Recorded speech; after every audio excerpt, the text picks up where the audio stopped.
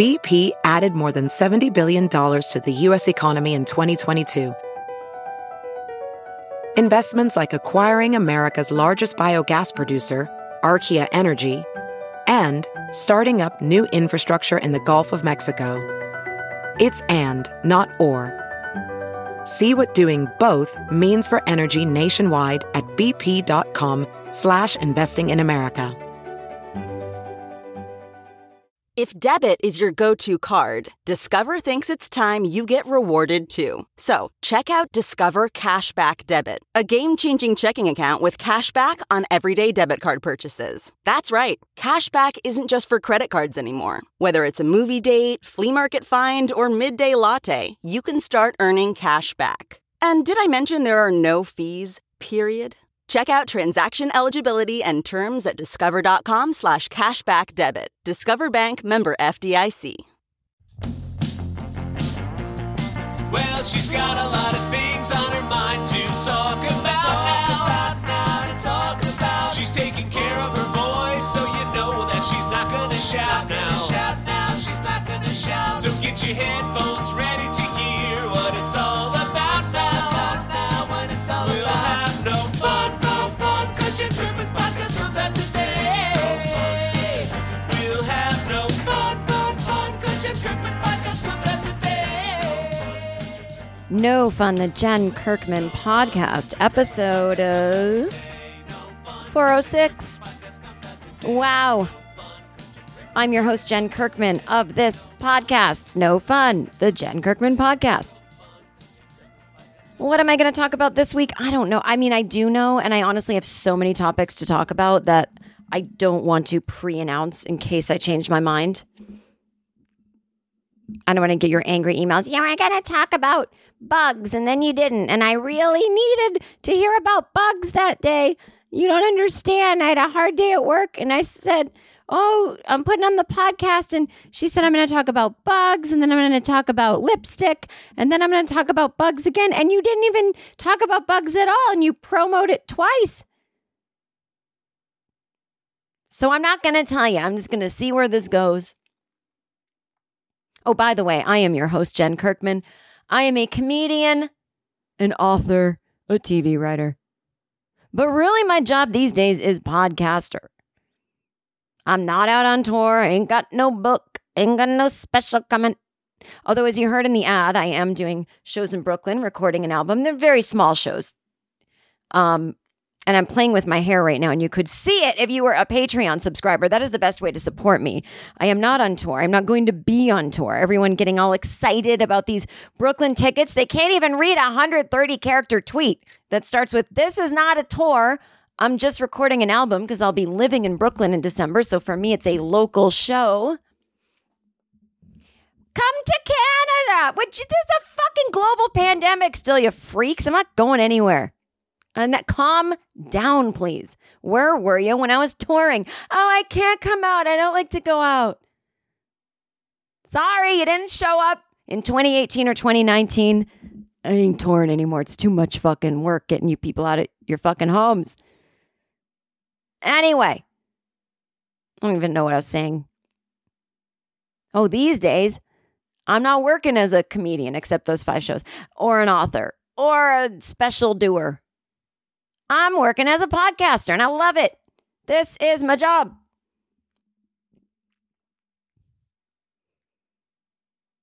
Well, this free version isn't, let's be honest, but Patreon is patreon.com/Jen Kirkman if you want to support me. And I make it sound like, oh my God, such heavy lifting for you. All you got to do when you sign up for $5 a month is enjoy 4 video versions a month that include bonus material. Every video version is ad-free, has about a half hour more of the podcast than the free audio version. And you get a bonus 20-minute episode about something going on in pop culture. And then you get just rando uploads that I do during the week of just videos of me saying hi from my car, ranting about something. Maybe I call my parents and I just throw up an episode talking on the phone to them. I throw up old stand-up. And the levels go up from $5. The more you pay, the more bonuses you get. And honestly, I charge too little for all the goods you get. So if you want to support me, support me. Oh my God. Enough of that, right? Enough advertising. Let's just get into the show. But it does remind me of something I want to talk about. So, I got to promote the stupid Patreon. Listen, I don't want to do listen to me. You got to understand. I don't know if any of you like your job, but if someone said, oh, you never have to work again, here's a bag of money, the exact amount of money that you would need to never work again, you'd be like, okay. And you'd call your friend Nancy that sits next to you. Nancy, you can have all my pens, even the one with the little, fuzzy thing on top. Yes, no, I'll tell you, no, I'm not dying. I just got handed a bag of money. Yes, I did count it before I called. I am quitting. You can have my tuna sandwich. It's in the fridge. It's only a day old. It should still be good. And if you don't eat it, can you at least throw it out? Because it's going to start to stink by tonight. And you can have everything on my desk. You can have my desk. I quit. I'm not going back. I got a bag of money. And Nancy's like, but I thought you loved your job here. And you're like, I do. As long as I have to have a job, this is the job I loved. But once someone handed me the bag of money, I like that more. So that's how I feel about, podcasting and, whatever job I do. It's like, yeah, I got lucky that, after 15 years of toiling in the day job, no permanent work in the comedy field, scraping by. After 15 years, I started to get a steady flow of, oh, sometimes I have a TV writing job. Sometimes I'm just podcasting. Sometimes I'm touring. Sometimes I'm writing a book. That's great. But I didn't know at 47 I'd still be working. When I was early 20s, I thought that's when you retire. I don't know where I got that either, because even in the good old days, right, the baby boomer generation, they got to retire at 55 to 65, and people a little older than them, the greatest generation. But I'm not even 55. So why did I think I was going to retire at 47? I guess I just thought I was going to, I don't know. I really don't. I had no concept of anything when I was in my early 20s. Didn't know what it took to retire. Didn't know anything. But my point is even though I love my work, I don't love to work. So as long as I have to work, this is pretty good. But it's a fucking lot of work. Promoting this, that, blah, blah, blah. Cost me money to do this podcast. I'm not complaining. I'm getting to the point because I'm about to tell a story about someone yelling at me on the internet for promoting.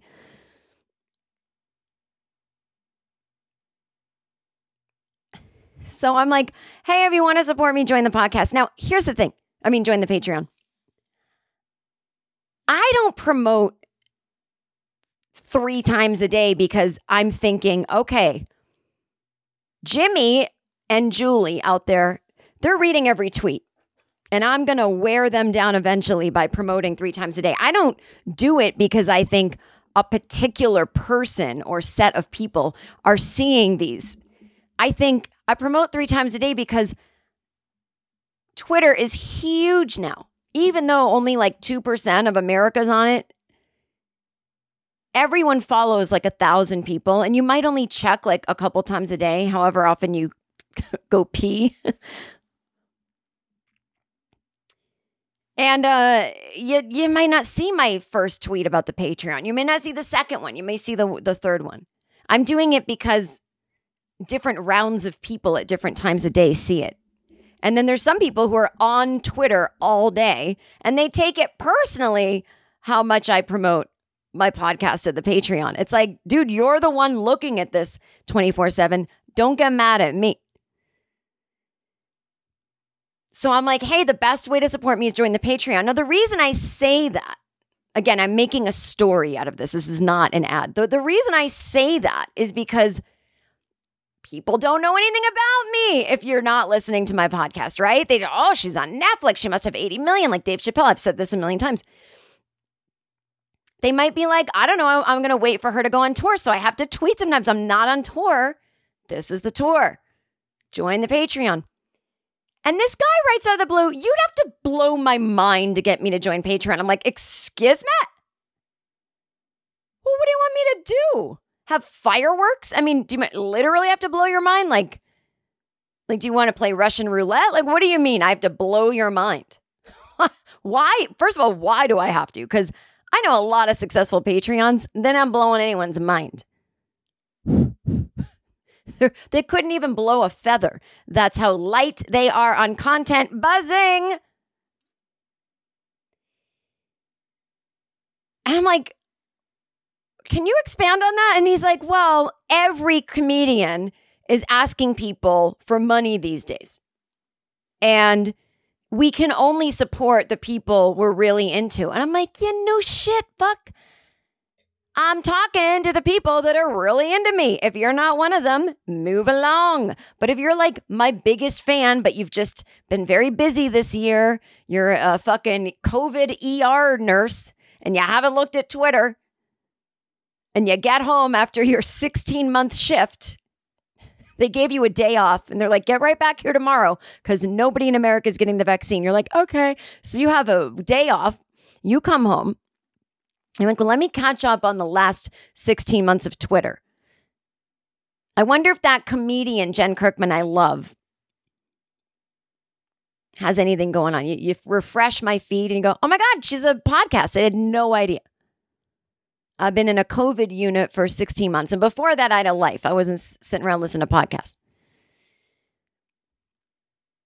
But I'm her biggest fan. So that's who it's for. Or people who listen to the podcast and they really don't know what's going on at Patreon. So they might want to see a clip that I put on Twitter. And they're like, all right, you know what? I do want that. But I said to this guy, I might have to blow your mind, but then you're not my prime audience. You're not that into it then. It's for people that are already such a huge fan that they're like, I just like a little more and I'd like to see her eyebrows. That's it. I mean, it's that simple. If you're not my biggest fan, don't join, right? So then he's like, well, I'm just saying, content's going to be pretty special. Don't talk to me about content, buddy. And he seemed all mad. Oh, comedians are trying to get us to pay them. Yeah, you asshole. Like, we're on your side. If comedians that you love, that you think are great, are going, pay me for my work, and you're like, what the fuck? Why are so many of the awesome, more alternative, indie comedians asking me this? And then you look at who the famous ones are on TV all the time, and you go, oh, maybe because the people I like are kind of this more underground thing, and the way they stay afloat is we pay them because the corporate America of show business doesn't think there's enough fans for them to pay them. It's not a fucking conspiracy. We're not trying to get rich off our $5 a month fucking subscriptions. My friend Tim Heidecker goes through this too. He's like, why are my fans so awful to me? I'm like, dude, I don't know. Maybe they have a secret meeting with my fans. I didn't know it was a sin to try to get paid from my work when no one else is paying me. So this other girl goes, you hate poor people. Excuse me? Excuse it. What now over here from this tweet? I hate poor people. Please explain. She's like, well, you're promoting something not everyone can afford. Okay, I'm not promoting the Hope Diamond on a platter of caviar served on the now defunct Concorde jet that used to fly from New York City to Paris in 2 hours. I'm saying if you got $5 a month, you join my fucking Patreon if you're a fan of mine that has $5 a month. If you're poor, scroll on by. I'm sorry if I offended you by reminding you there's things you can't afford. But what's interesting to me as a former poor person and as someone who is currently solidly middle class with absolutely no net, no parental inheritance, no house I'm getting from my parents, no home of my own that I own. I am strictly savings account. If I don't work for a year, I'm moving in on your couch. You got room?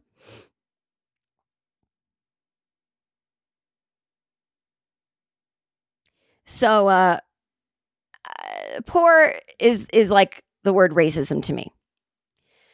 When people go white, when people accuse white people of racism, no.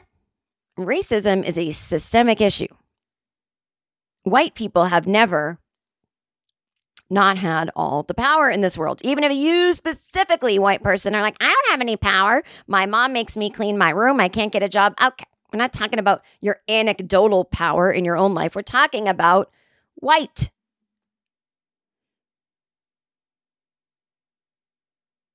So you can be someone white who's maybe experienced prejudice. There might be a black person, a brown person, an Asian person, person of color that might say, I don't like white people. And you go, oh, that sucks. You've just experienced a little bit of prejudice, but no one's holding you down. That's not racism. You can look this up online. I'm not making it up. I always think that when a lot of young people tell me they're poor, I go, what? I don't know. Listen, now, this is just my humble opinion. I look at poor almost that same way as like systemic. Broke, because you're in your early 20s and you just got out of college and there's no jobs, just like when I got out of college. And, you're in the gig economy and you're in some college debt and you don't have a savings yet. And you fucking really, you don't got a pot to piss in. You got 3 roommates. You're broke. Because maybe your parents own a house and they're only in their 50s. But in 20 years, when they kick, if they kick it in their 70s, and I hope they don't, I hope they live forever, but you're going to get their house. It's probably going to be worth a cool $1 million. Or maybe you're, again, just 22 and you just got 25 more years to work and save. But I never called myself poor. I'd say broke. But you can't argue with people online because you don't know their situation. But I said to this person that was going off on me, I gave it back a little bit. I said, isn't it ironic that you're telling me you're poor and it says sent from your iPhone? Now, I know. Listen, let me just take you down the path of creativity here. I actually know that, yes, even the brokest among us must have a smartphone to exist in the world. Now, I'm not a fucking idiot. But I go, it's just ironic. I mean, at the very least, it's ironic. And I think young people think the word ironic is a pejorative, meaning suspicious, sus, as the kids say. No, I'm not saying it's sus. I'm saying it's ironic.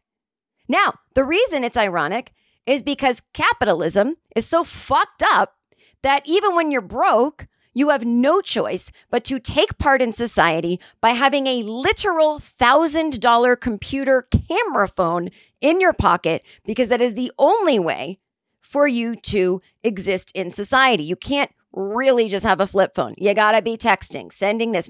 If you're in the gig economy, maybe you're an Uber driver, maybe you're an Instacart deliverer, maybe you're a content creator, maybe you need a Venmo. I don't know, but you've got to have some kind of electronic situation, right?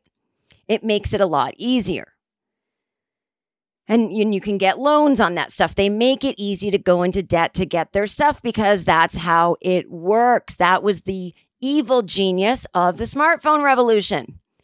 It's not just for rich people. Everybody has one. I've literally, and you've seen it too, people who are unhoused, homeless people on the streets can sometimes have a smartphone. But it is still ironic, even if I understand why, but you say ironic to a young person that their head explodes. And I'm sorry to be old Aunt Jen here, shitting on younger people, but I'm sorry. I got to call it like I see it when some bullshit is generational. So this person's like, oh, I guess. I'm like, you don't even get that I'm on your fucking side. I know you got to have an iPhone. But here's the deal. Since like, if I know that you, broke kid, needs to have a $1,000 iPhone, and it doesn't mean you're secretly rich or your priorities are all fucked up. If I know that, then you got to give me the respect to know anyone promoting a Patreon is on the up and up, mostly. Maybe you got to take it case by case. I don't know. But most people that don't need money, does that seem like a fun way to spend your day promoting a thing? Here, join for $5 here and there. Is that really what rich people do? Because I don't think it is. I do it not in like a sad way, but it's my job, so I have to do it. you know? So this notion that like, oh my God, that woman who has it all, what's she doing? She's promoting her Patreon on Twitter. I mean, just say it out loud. So it's stupid. So just the fact that like, I get your situation. Why don't you get mine? Oh, I know, because your generation doesn't look at anything but your own fucking ass. I'm not even in a bad mood. I'm like in a great mood. If you were a Patreon subscriber, you see I've been smiling throughout this whole thing. But man, oh man, does promoting suck.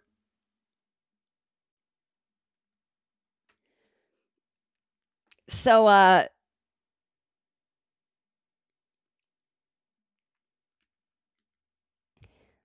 like to, well, I was going to say I like to overhear things. That's not really a choice, but I enjoy every once in a while when I overhear things and I go, oh, that was a delight. I'm so glad I overheard that. I wish I overheard more weird things because I got minutes to fill on my weekly podcast. So I'm at the frozen yogurt shop and I stop in to get a sorbet. And they got a good one. They got a watermelon sorbet. It's been 1,000,000 degrees every day in Los Angeles. Again, as I say, September is our summer. And I know it. I've lived here 20 years. But September, I start getting in that fall mood. I want to wear a sweater. Nope. I'm sweating between my tits. It's hot out. No sweaters. So, anyway, I go get my watermelon sorbet to cool down. There's always kids in this yogurt place. And I shouldn't get mad. That's who should be in there. Small children and their parents. But I really wish parents, if you have 7 children with you, and I'm not kidding, there's usually like, it's like one parent is taking their kids and then like the neighbor's kids. And you see like a 40-something woman in her Pilates clothes. Can you just let her go first? I'll pay real quick. I won't even pay with cash, which I'm wont to do with smaller transactions. I'll use my card. I'll get in, I'll get out. Do you really go, Billy, Jimmy, Bill, everyone put your things down. Oh, where did he go? I'm like, my shit's melting, lady. I'm in menopause. My hands are hot. Can I go first? So I'm at the yogurt place and there's kids everywhere, but thank God they're all sitting down. I'm the only one in line. I get through the line. And I hear this woman. I don't see her right away. I turn around, but I hear this woman go, and don't forget, Johnny is your uncle, and he's got a husband named Steven. Okay? And she's screaming it. So I'm thinking, oh, I'm going to turn around and see Johnny and his husband, Steven. And this woman's introducing them for the first time to some kids. And I turn around, it's just a woman sitting with 2, maybe 4-year-olds. And they're like, when kids just like, you can tell they're listening because in 2 weeks, they'll come up to you and go, where's Johnny and his husband, Steve? But in the moment, you're getting nothing from them. It's like talking to someone who just got out of anesthesia. They're like, that's so great. And they're just licking a spoon and, wiping marshmallow fluff on their face. And the mom is talking and she's like, or I don't know if it's a mom, but the woman, okay. And they're like, and she's like, and then my brother, which is your Uncle Bobby, he has a boyfriend named Timothy. Okay. And they're like, all right. And I'm like, what is this conversation? So she's got 2 gay guys in the family, and they're both in quality relationships is what I'm hearing. One's married, one's got a boyfriend. Now, I'm trying to figure out her angle. Is she about to bring the kids around to the homes of these men in her life? Is she worried about some latent homophobia that children would have?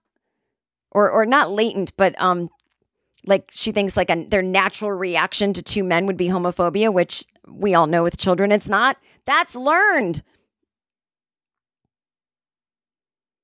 But that's fine, tell your kids. Tell your kids all about those gay men that get married. But I mean, I couldn't figure it out. And I was like, what if she's just super bitter? Oh. And it's just coming out in this weird way. And the kids are like trying to talk about other things. Maybe they're like, when can we watch Sesame Street? Or I don't know what TV show kids watch now. In my day, it was Sesame Street. When can we watch Boopy Doopy and the Hoopy Doopy?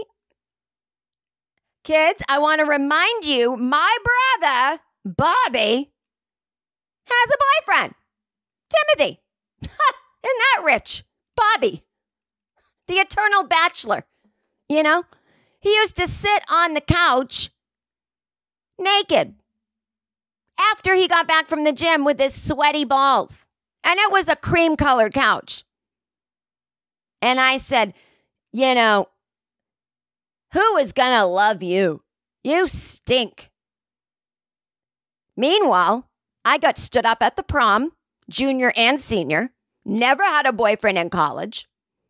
My roommates did. I'd stand outside the door while they were having sex. I would listen. I wasn't trying to listen, but it was so loud. I was like, surely, is anyone that good in bed? I mean... So here comes Timothy.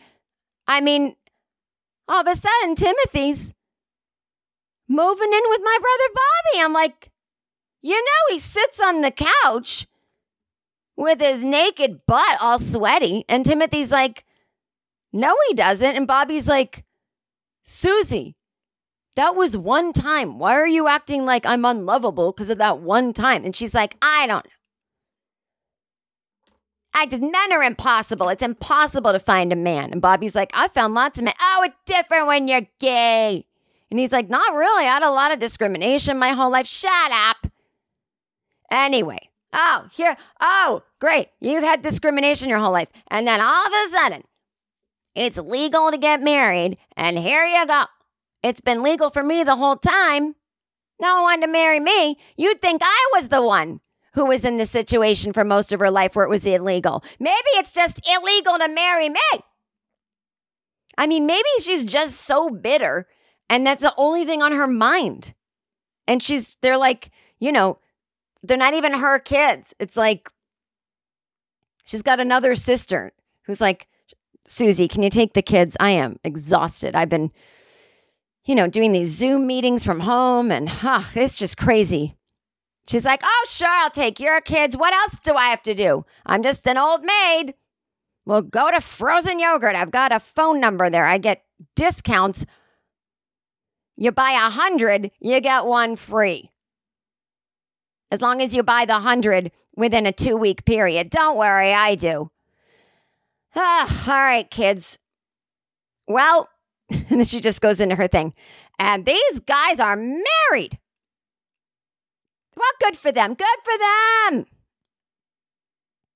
I really wanted to know. And I stood there for a while and just sort of listened at the door, just lingered a little bit, pretending I was organizing things in my purse. I don't know why. I should just be able to stand there. She doesn't have to assume I'm listening to her, but it kind of was obvious that I was. And she didn't say anything more, maybe because I was standing there listening, but I got to know what that was all about. I don't have an ending to the story because there isn't one. Don't blame me. She didn't wrap it up for me and go, kids, the reason I'm telling you that. No, Jen, you're the comedian. You think of a funny ending. Oh, shut up. I've had enough of all your fucking complaints.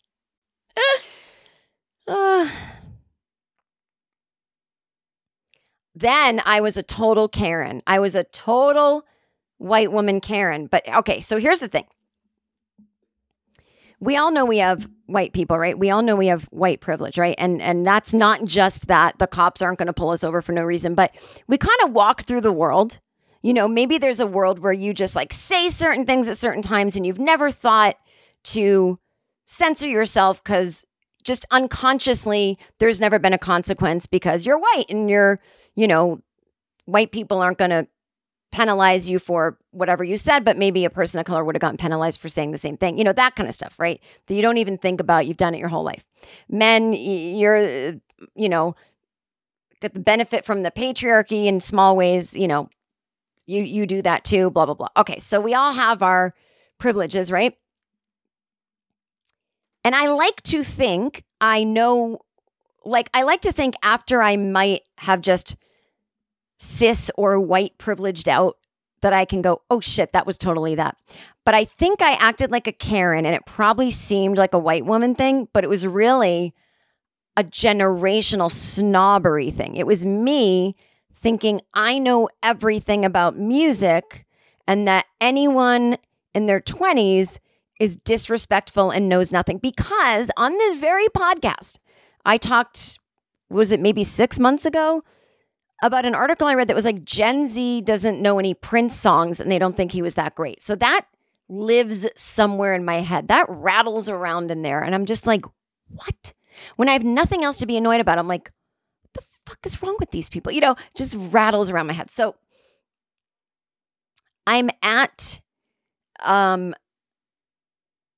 this wine bar in my neighborhood. Now, again, I haven't been hanging around inside there due to COVID, even though I'm vaccinated, whatever. And it's very small and there's usually like that has an outside.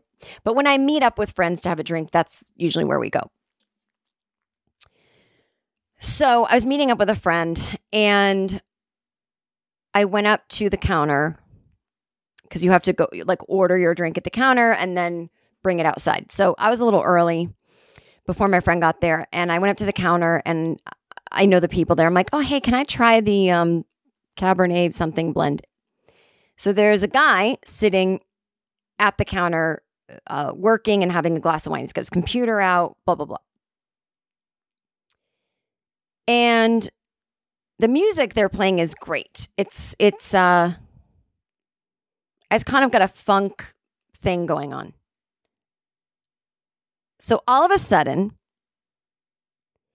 the Prince song 1999 comes on. Now, I know we all know that song, right? Even you Gen Z kids. But there's a version of it that starts really weird. And I'm going to find it.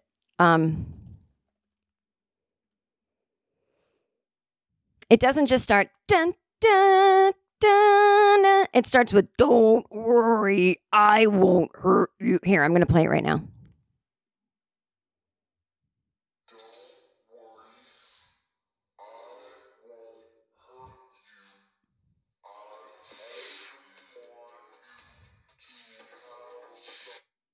Okay, so that started playing really loudly in the restaurant. And the kid working behind the counter is like kind of this like surfer dude kind of looking guy. He looks just like, do you know Lucas Gage, the actor?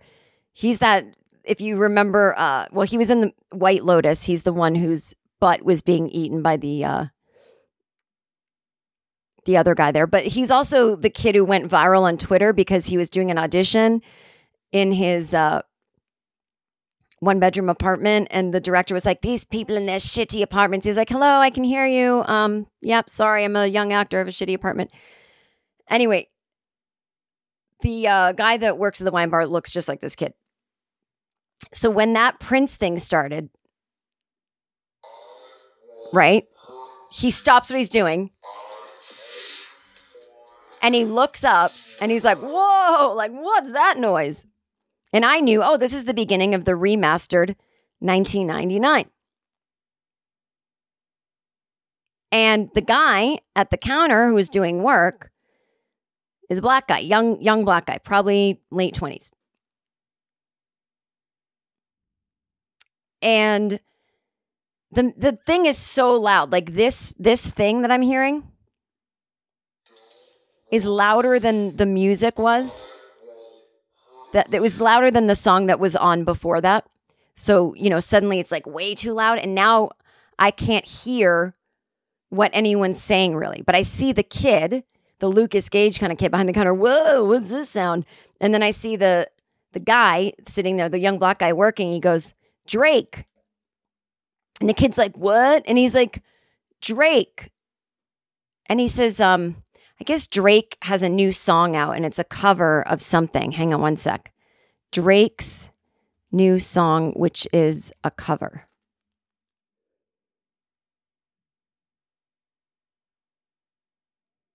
Or maybe it's not. Wait.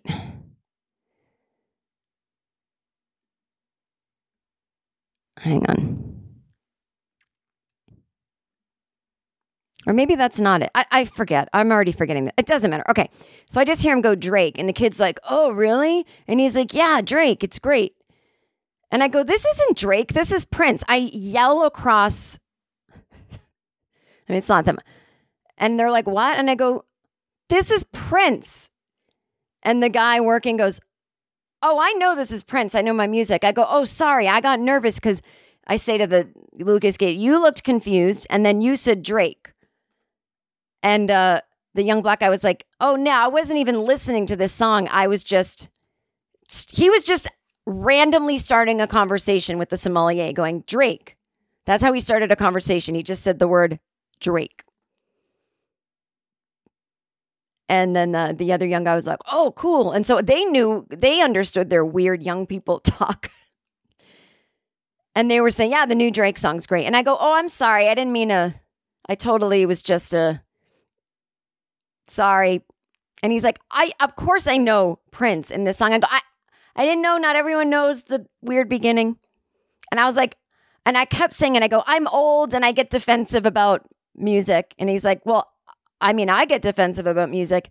And I'm like, I'm trying not to be like, I'm not a Karen. I'm not a white woman that just yells out things and interjects herself. That's totally what I was doing. But I swear to God, I know, like, in other words, there are times when you can go, oh my God, I unconsciously was doing a thing. But I was like, maybe it was unconsciously also a Karen move, but I was consciously being a fucking generational snob where I was just like, I really can't sit here and not have people know that this is 1999. I just can't. Like, if I can't. My whole life has been for nothing if people don't know this song, because this song is what gave me my first panic attack at age 8 because it was about the bomb coming. I mean, it's just like there's so much weight behind it. But instead, I just looked like a fucking Karen. And you know what? Maybe you go, no, I did a science project on what you said, and we ran the numbers, and that was also white privilege that made you yell out.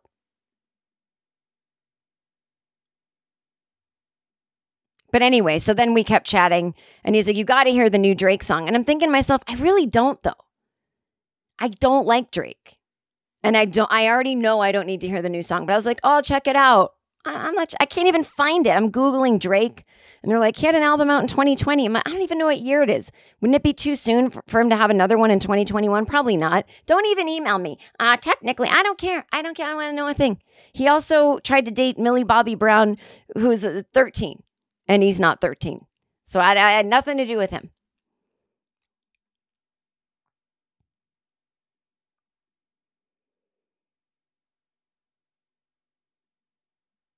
I wonder if I'm someone else's overheard. If they're like, this girl was at a wine bar ordering and she just shouted out, this is Prince 1999 to a young black man. What's her problem? Some other woman's just started a podcast. It was the only other person in the restaurant. And she decided to start a podcast based on me doing that.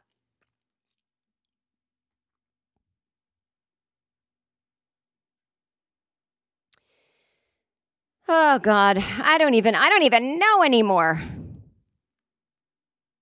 I was thinking about Ronald Reagan. You know, guys, I'm always thinking about Ronald Reagan. I mean, enough with Ronald Reagan. But no, I was thinking about him because my friends have a podcast about the paranormal, and I was a guest on their podcast, and we did a staged reading of, I don't know if you guys have seen this.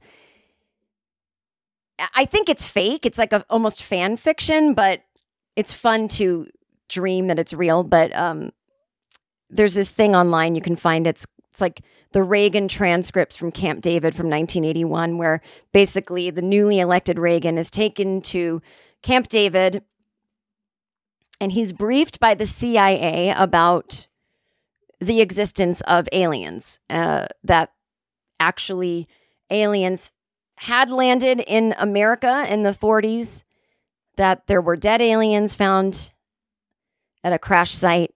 There was one live alien that was alive for years, and President Nixon and Ford had the same briefing, but they wanted President Reagan to know there are 5 species of aliens. Most are friendly, but one species is extremely hostile. And it's this like 25-page thing. It's a really fun read. And you're reading it going, God, I wish this was real. So anyway, but I was reading it and I was doing some Googling, as I do. Ow, I just hit my ankle. And the reason I'm talking about this is because I'm talking about the concept of failure of imagination. I listen to a lot of political podcasts, and one thing I'm so tired of hearing, and we heard it a lot, right? Like last week, as we celebrated the 20th anniversary of 9/11, it's like, oh, it was a failure of imagination. We never thought planes would go into a building. Oh, Donald Trump became president. We all thought he was a joke. It was a failure of imagination that he would become president. Oh my God, when he lost the election and there was an insurrection, it was a failure of imagination that he would start a coup. And it's like women and people of color are like, not for us. None of this shit was a failure of our imagination. We told you to vote for Hillary. She was the thing between us and the apocalypse. And so I'm always ranting and raving. Well, why don't we get people with a fucking imagination to run things? If you must have white men run everything, can you get some that have some imagination? And, I'm no Reagan defender, please.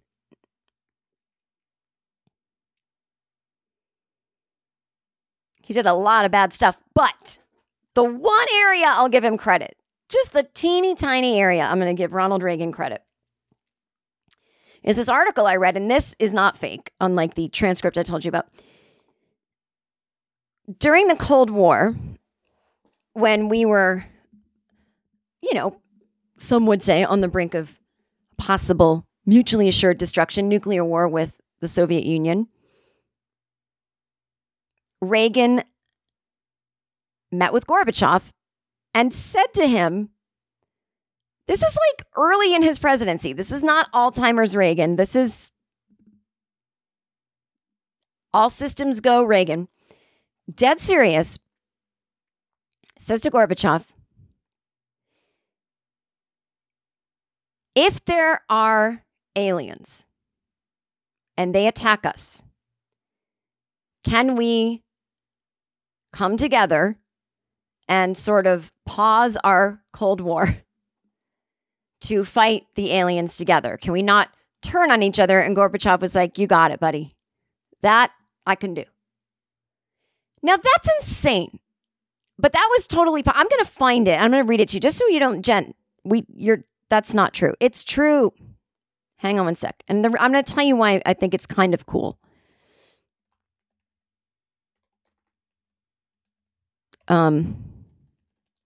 You should see what I'm putting into Google. It's like someone that doesn't know how to speak. Oh, here. This is from SmithsonianMag.com. Reagan and Gorbachev agreed to pause the Cold War in case of an alien invasion. The 40th president of the United States was a big science fiction fan. At the Geneva summit in 1985, President Ronald Reagan and Soviet Premier Mikhail Gorbachev took a break from negotiations to take a walk. Only their private interpreters were present, and for years, the details of what they talked about were kept secret from both the Russian and American public. But during a 2009 interview with Charlie Rose and Reagan's Secretary of State at the time, George Shultz, Gorbachev revealed that Reagan asked him point blank if they could set aside their differences in case the world was invaded by aliens.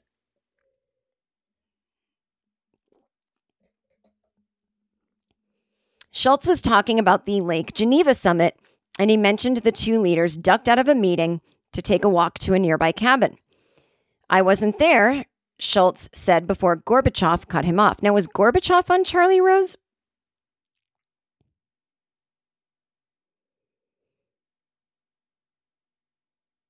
This article's written weird. Okay, but anyway, this is what From the fireside house, President Reagan suddenly said to me, this is Gorby talking, "What would you do if the United States were suddenly attacked by someone from outer space? Would you help us?" I said, "No doubt about it." He said, "We too." "So that's interesting," Gorbachev said, too much laughter. "As far as we know, aliens never tried to take over the planet during the 1980s, so Reagan and Gorbachev's informal agreement wasn't put to the test." But perhaps unsurprisingly for a president whose nuclear deterrent plan was nicknamed Star Wars, Reagan was a big science fiction fan. Once in a while, Reagan's nerdy tastes in books influenced how he governed. During his tenure in the White House, he relied on the Citizens Advisory Council on National Space Policy, a think tank made up of astronauts, engineers, and science fiction writers for advice on future technology and the emerging importance of space policy.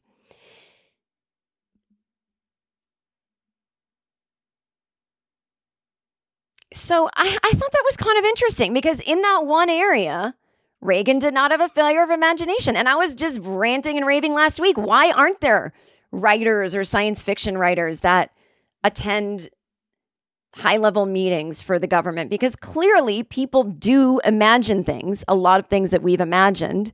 I'm including myself. I fucking write for comedies. But, you know, that other writers have imagined have come true. And so, I mean, looking back as a kid in the 80s, it's kind of interesting to think that had aliens invaded, I mean, really, think about it this way. Imagine Reagan had not asked that of Gorbachev. And imagine if aliens invaded America. He wouldn't know. He would have no idea what Russia's intention was. Would they take advantage of the moment and nuke us? Would they try to make a deal with the aliens and turn them away from us? I mean, you know, wouldn't that be what superpowers would do if another superpower invaded the other superpower's enemy? So he got ahead of it. Was like, I got a deal, everybody. Gorbachev said he'd be on our side. We'll be on his. As stupid as it sounds, imagine if we'd been invaded by aliens. You'd be like, oh, I'm glad he asked. We got the Soviet Union to back us up in this alien invasion that both superpowers are going to lose. But it was just reminding me because I was thinking about, you know, this new book that's probably out by the time this comes out, but the new Bob Woodward book. It's like, Jesus Christ, how many books are these people going to write about the Trump presidency? I'm not blaming them. They've got a fucking, I don't even know, 50-ton garbage can full of material. I don't know what I was trying to say. A wealth of material. But it's this, you know, I was nervous. I was so shocked at people who wanted Biden to win. I wasn't shocked at that part, but who were actually calmed when he won. I was like, y'all, so it's, what was it, like November 7th or 10th when the election was finally called for Biden. We have 2.5 months until inauguration. Trump is going to nuke California. Anything could happen. There is no one running the place. Like, he had gutted everything so that the only people working for him were crazy Trump sycophants. And yeah, once in a while you'd hear that one of these psychos was like, oh, I'm not doing that, you know. But you didn't know. So this General Milley, which people were mad at him forever, why didn't he quit in disgrace? Why didn't he resign and tell the truth? Well, I get it on one hand. You want everyone that... See, here's the problem. Sorry, I'm all over the place. But we think of Merrick Garland. He's not doing enough. He's too by the book. Yeah, I agree. I get frustrated. I wish he'd not try to act like I'm just going to keep the... Justice Department together and not investigate the former president. You know, that's sort of like a thing. It's sort of like an unspoken pact that we all have. Not me, but He was like, Obama didn't investigate Bush for war crimes and this person didn't do that for that part, But this is unprecedented, all the shit Trump was doing. We got to look at the fact that the man incited a coup. Who knows? I'm sure Merrick Garland is working on it. He hasn't told me about it. But I have been podcasting with my phone off for the last 48 minutes. So maybe he's texted me. I don't know. But my point is that so that can be frustrating when you go, oh, I wish they weren't so by the book. Can't they get inventive and figure out a way to honor the Justice Department, but also investigate the former president?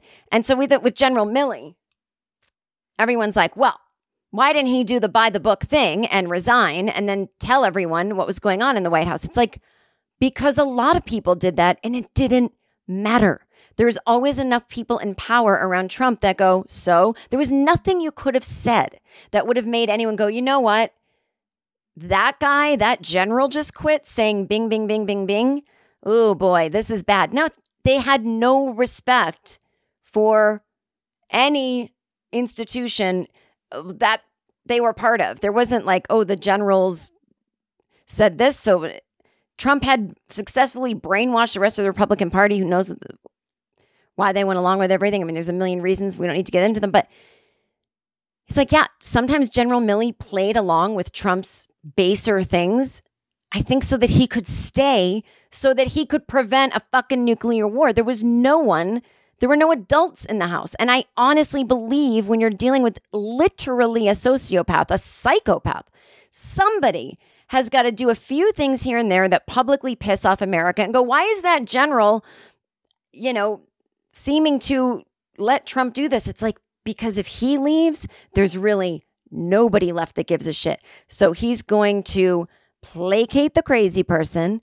And then when Trump's locked in his room, eating his hamburgers, watching Fox News, talking on the phone to Sean Hannity, he's going to secretly go around and say, okay, everybody, just remember, we don't take orders from Trump when it's time to shoot off a nuke. We remember that. Now, what he was doing, so that's what's coming out in Bob Woodward's book, is that General Milley, this is the only other time this happened was under Nixon, right after he got impeached, is that General Milley was noticing Trump's state was completely unhinged, and he knew when someone is completely unhinged, they could go for the nukes. Now, there is a whole system in place where if the president says, I want to nuke something, then this person has to answer to that person. And then, there's a system in place. It could take days to weeks of negotiation to launch a nuke. However, I think what General Milley had seen was, yeah. There's a system in place for everything. The president doesn't completely have total power, but from what I've seen, none of the systems are working. So why don't I just go make sure that all the people that, would have to actually shoot off the nuke, let's make sure the military really gets. He went around and looked everyone in the eye. Do you understand protocol? He wasn't changing protocol. He was saying, let's make sure you guys aren't susceptible to Trump trying to change protocol. And everyone was like, we got it. So he was like, I got 14 days till this guy's out. I got to make sure he doesn't nuke anything. And so he basically talked to China and was like, we're not going to nuke you. So don't be scared, but also don't fuck around. Just everyone stay calm. Don't fuck with us. We won't fuck with you. I mean, that's insane. But what I like about that situation is it's not a failure of imagination. Now, Trump didn't say, I'm going to go nuke everything, but he was very obsessed with the fact that he had launch code power, And so this guy was like, look, I got to think of the worst case scenario and just make sure it doesn't happen. I like that. That's not a failure of imagination. And it can look crazy when you find out someone did that. Just as it sounds crazy that Reagan said to Gorbachev, we're not going to fuck with each other. If we get invaded by aliens, we're going to help each other. Well, that's insane, you think to yourself. But that's only because it didn't happen. So in hindsight, it seems nuts. But if it had happened, you'd go, why couldn't anyone imagine this happened? Those comedians were yelling on their podcast that he was going to nuke something, you know? Didn't they see E.T.? Of course there were aliens. So I give credit where credit is due. No failure of imagination, Ronald Reagan, on that one particular. And General Milley, no failure of imagination in that Trump could potentially nuke China. Again, I think he could have nuked fucking California. God, I'm so political.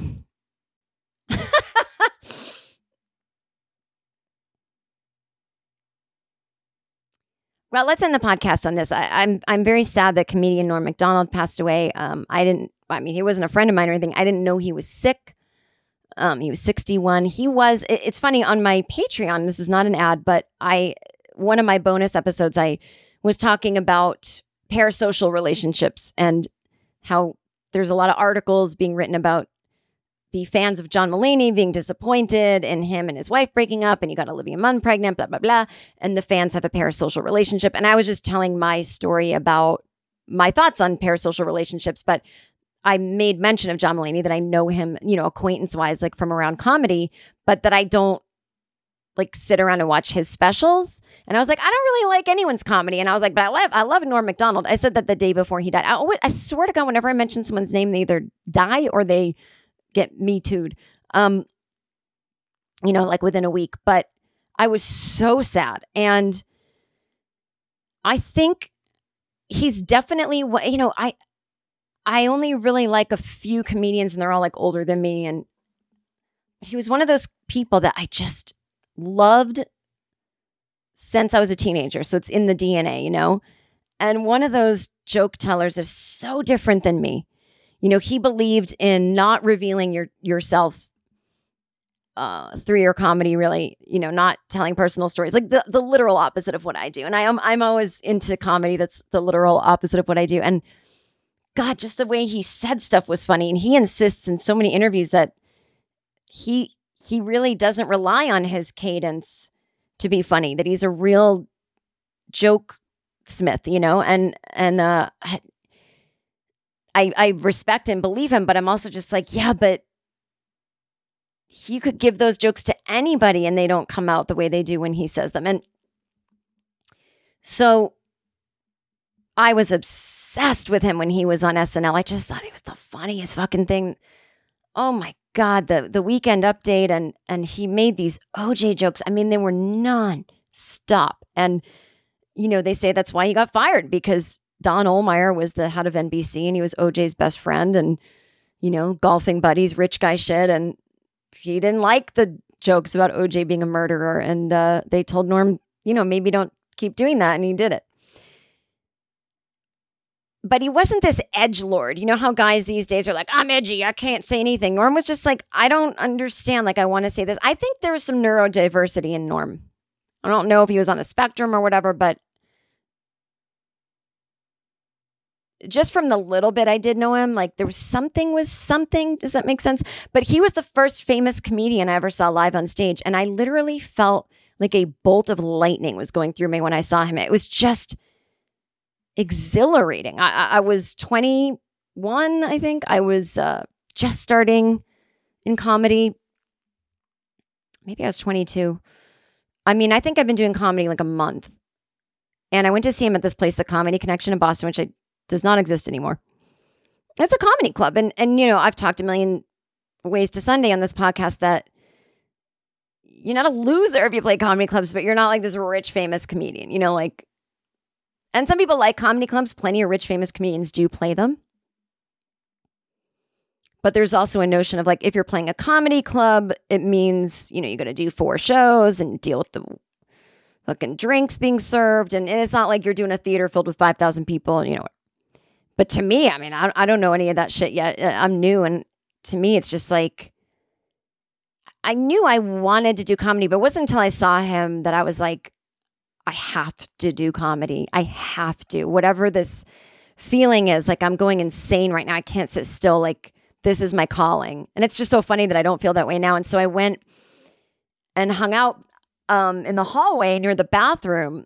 And, there was no like meet and greets back then or social media or I'm selling this. It was like, you do the show, you fucking leave, and that's it, but not me. I need to meet him. So I'm standing by the bathroom. And he comes out and I'm like, Norm. I'm smoking my cigarette indoors. And I'm like, how do I get to be a successful comedian like you? And he's like, successful? He's like, I'm on Saturday Night Live. I'm still playing clubs. He's like, if you find out, let me know. And he wasn't mean. It was just his cadence. And then I was like, he's like, you do comedy? I'm like, yeah, but the guy that runs the club here says women aren't funny. He's like, they said that to Janine Garofalo. Look at her now, And I used to tell that story all the time to young people because I was like, I realized as I was asking him these asinine questions that like what I really wanted was him to go, oh my God, I think you're so funny based on nothing. Let me take you to where I am in this business. What, you've been doing comedy 4 weeks, couple open mics? Yeah. No, you're ready. Let me bring you into the fold. I will have you do some jokes on Weekend Update. I'll take you on the road with me. I mean, literally, that's what you deep down think. No one's actually ever asking a comedian true advice. Now, maybe you're like, no, I actually don't think that when I ask people for advice. But that's what I thought. And so when he answered me like this very real thing that was just like, what? I was like, oh, I'm an idiot. And so I, said, thanks, you're really funny, bye. And that was it. But I never asked another comedian again for help or anything because I was like, they can't do anything, But you learn that when you do something dumb face to face. But kids these days, they get to, oh my God, this whole podcast, right, has been like old lady theater. But, kids these days, they get to email you and face no humiliation when you write back. I don't fucking know. Or maybe it is humiliating. I don't know. But I always think email's a little easier than in person. But anyway, I just remained the biggest fan. And my friends, Patrick and Brian, who I started comedy with back in Boston, we were just loved Norm. And I watched every single talk show he was a guest on. It was so fucking funny. And I loved when he'd do stuff with David Spade, if they were both the guest on a show. And oh my God, there was something so cool about Norm, even though I understand now that he was cripplingly shy, really dorky, kind of old fashioned. He wasn't cool, like, I don't know, like the rock star comedian thing that people try to have. But to me, he just was so effortlessly cool and seemed like he didn't give a shit. And there was a deep humility there too, Anyway, so I met him 2014. I was doing a little pilot presentation with my friend Michael Ian Black, and then our producer, this guy, had this little office on one part of town, and Norm shared the office next door. So I don't know, something like that. And he's like, oh, Norm's coming by today. I was like, oh my God, I'm the biggest fan. And I met Norm, and I wasn't like, I'm a comic too. It was just kind of obvious I was something to do with comedy, but like I wasn't going to do that fucking thing again. But I said, hey, I saw you in the late 90s at the Comedy Connection. He's like, oh my God. And I was like, you had this joke that I loved. And he's like, what was it? And I told him, and he's like, I have no recollection of that joke. I was like, it was so funny. He just did this thing that was like, he goes, my mother told me, if you start going to parties, be careful. Because someone's going to put something in your drink if you leave your drink unattended. Don't ever put your drink down, because that's what happens at these parties, is someone's going to put something in your drink. And then when I found out that my mom meant someone's going to put drugs in my drink, well, then why is that a bad thing? So I would go to parties, and basically his story is no one ever put anything in his drink, but he'd go to parties. I'm putting my drink down now. I'm going to walk away for about 10 minutes. It was this like long drawn out thing. It was so funny. I don't know why it was so funny to me, but it just killed me. Anyway, so I met him for, 1 minute that day, and then that was it. We never ran in the same circles or anything. And then one day he DM'd me on Twitter, and not in a creepy way.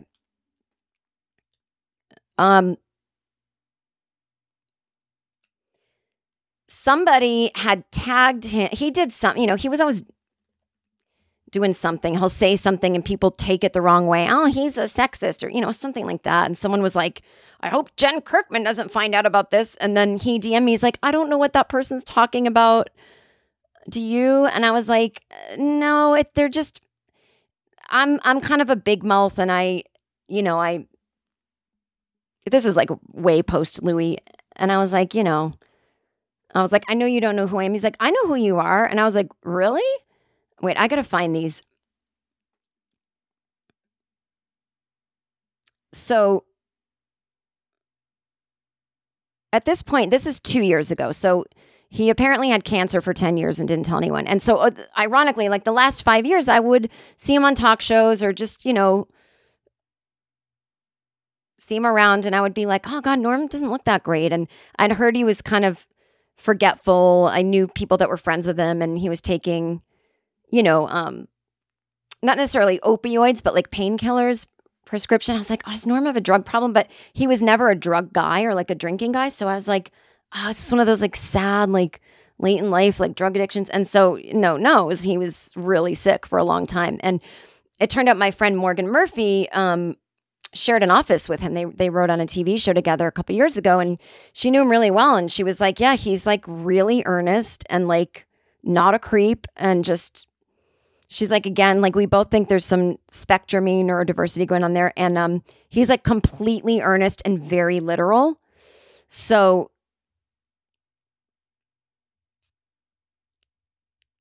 it's kind of like it's interesting though. He talks in this weird old fashioned way that you're like, is he joking? Is he doing a character? But it's totally real. Because I was telling Morgan about like these DMs. She's like, oh no, he totally means it.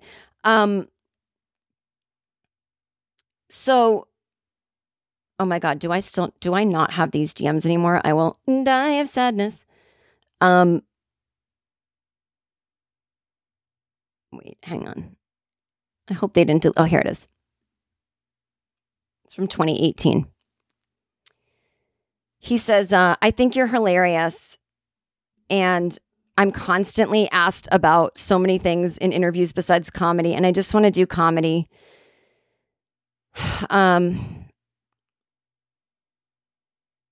I hope I'm sorry for any ordeals you've gone through. I hope you can get back to what you love and what you are great at. Take care as ever, Norm. And I was like, oh my God, I can't believe you wrote me. And I was like, oh, I'm a huge fan. Your suicide joke from your Netflix special is like the fucking funniest thing. And he's like, oh, I'm an old man. He's like, he just kept going on about like the kind of sexism stuff that someone had tweeted him about. He's like, I'm sure the male comedians today are very threatened by comedians such as yourself, but their behavior is bewildering. He's like, he's talking about like men being predators to women. He's like, why they would want to wreck a beautiful friendship with one of their own is beyond me, being a comedian. He said, as I said, when I began, there weren't a lot of women comedians on the road. If there had been, what a wonderful thing it would have been to have friends like that who can make you laugh. But these kids should look to their peers for something other than women to demean. But at the beginning of my career, I know a lot of male comedians, and some are the most beautiful souls, but the vast majority are very small and ugly. And of course, I know who you are, Jen. I know every funny person in this world of ours. There ain't many. And I was like, okay. So I told him that story I just told you about the meeting him at the Comedy Connection. And I thought he would understand what I meant, which is, that is such a funny story. I can't believe I bothered you.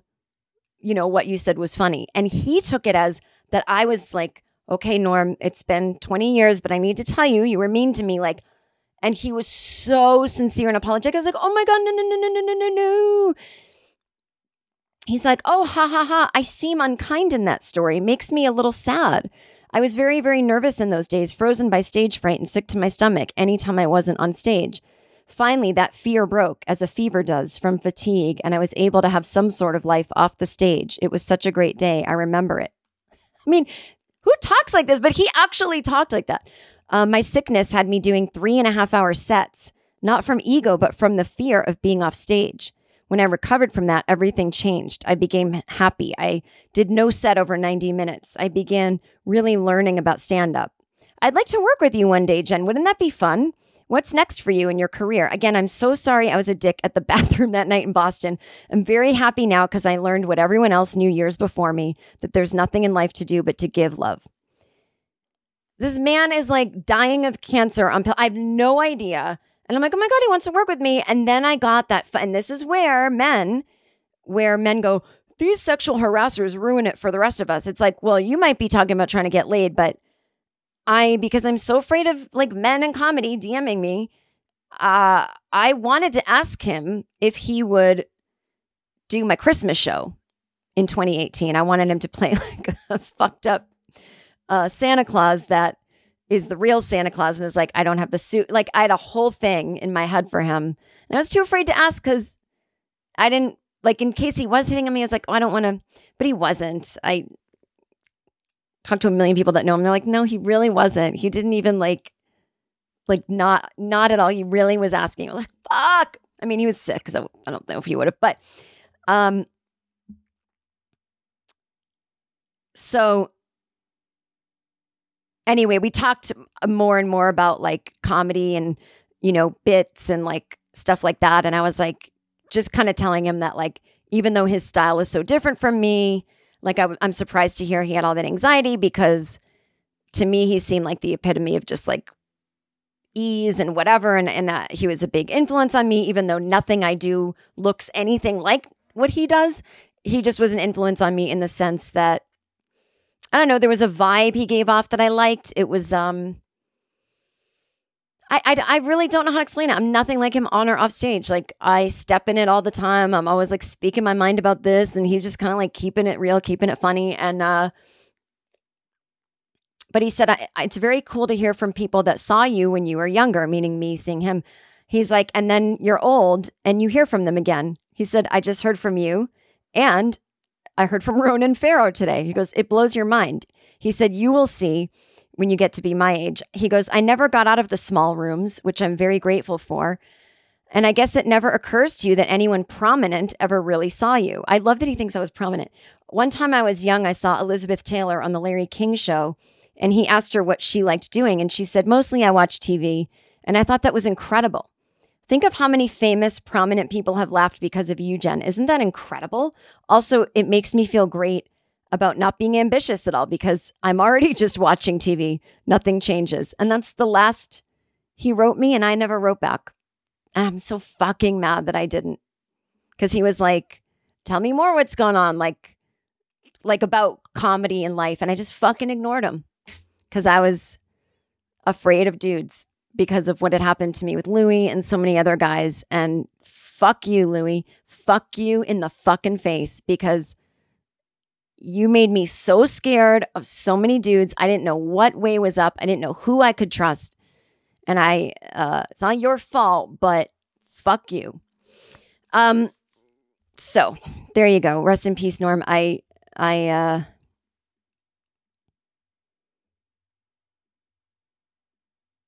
Yeah. I'm going to end on,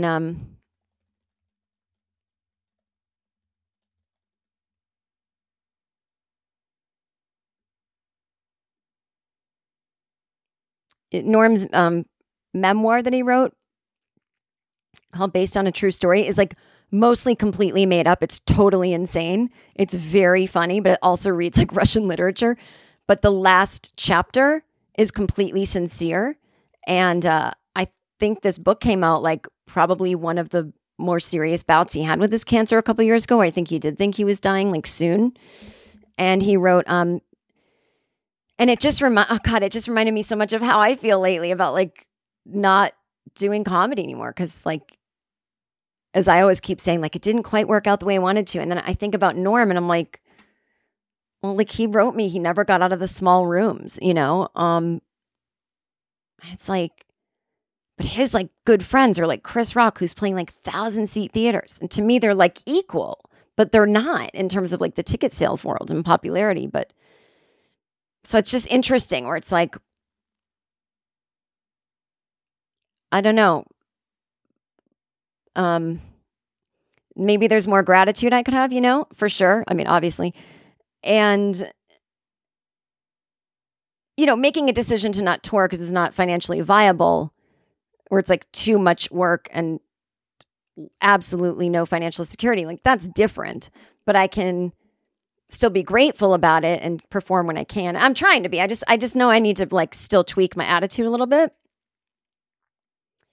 And like I have a friend that was really close with Norman, and they were telling me like, yeah, he was super like spiritual and into God and like totally sincere about it. And I just love that about him, So anyway, he was one of those middle-aged comedian men that didn't get cruel or anti-vax or anti-mask or fucking right-wing. Like he just got kinder.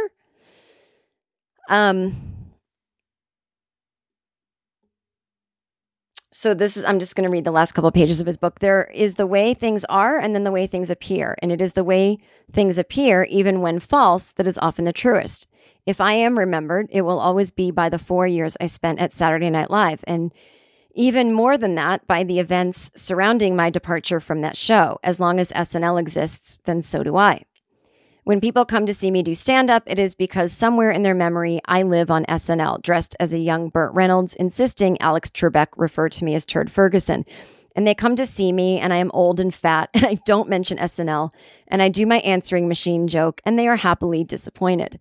After the show, they stand beside me and take pictures, the way you would with a donkey at the side of a road. They tell me they are big fans and they don't care what their girlfriends say. Oh God, do I relate to that? No one I know likes you. Thanks for coming to the show. They understand me, even though they know good and well that nobody else does. I'm dry, they say. The next time I come to their town, they don't show up. Ha! Relating. It can be difficult to define yourself by something that happened so long ago and is gone forever. It's like a fellow at the end of the bar telling no one in particular about the silver medal he won in high school track, the one he still wears around his neck. The only thing an old man can tell a young man is that it goes fast, real fast, and if you're not careful, it's too late. Of course, the young man will never understand this truth. But looking back now, I can see that my life since SNL has been a full sprint, trying with all my might to outrun the wolves of irrelevancy snapping at my heels. It has all been in vain, of course. They caught and devoured me years ago. But not completely. Lorne would see to that. My foot would still make a vague imprint. Myself would still cast a faint shadow. And years later, I would write a book. And not only write it, but be in it as well. I think a lot of people feel sorry for you if you were on SNL and emerged from the show anything less than a superstar. They assume you must be bitter. But it is impossible for me to be bitter. I've been lucky. If I had to sum up my whole life, I guess those are the words I would choose, all right. When I was a boy, I was sure I'd never make it past Moose Creek, Ontario, Canada. But I've been all over this world, except for Europe, Asia, Australia, Africa, and South America. Oh, and Antarctica. But that's really splitting hairs. I mean, how many people have ever been to Antarctica? I never expected to be any more than a common laborer, and I would have considered myself lucky to have achieved that. But I was blessed with so much more. I'm a stand-up comedian and have been for over a quarter of a century. I've performed thousands of hours from a small club in Ottawa, Ontario, all the way up to a small club in Edmonton, Alberta. Sometimes I get laughs and think I'm the best stand-up in the whole world, and other times I bomb, and I think I'm not even in the top 5. Before I was famous, I had a whole bunch of jobs where all I needed was boots. People would look right past me, or if they did look at me, it was with a mean look. But when I got famous, people would look at me and smile and wonder where they knew me from. If they flat out recognized me, they'd laugh and dance like they'd won a prize, and I'd just stand there and smile and feel warmth from their love. So fame made the world, which is a real cold place, a little less cold. And as for my gambling, it's true I lost it all a few times. But that's because I always took the long shot and it never came in. But I still have some time before I cross that river. And if you're at the table and you're rolling them bones, then there's no money in playing it safe. You have to take all your chips and put them on double six and watch as every eye goes to you and then to those red dice doing their wild dance and freezing time before finding the cruel green felt. I've been lucky. Oh. Until next week, have fun. Rest in peace, Norm Macdonald.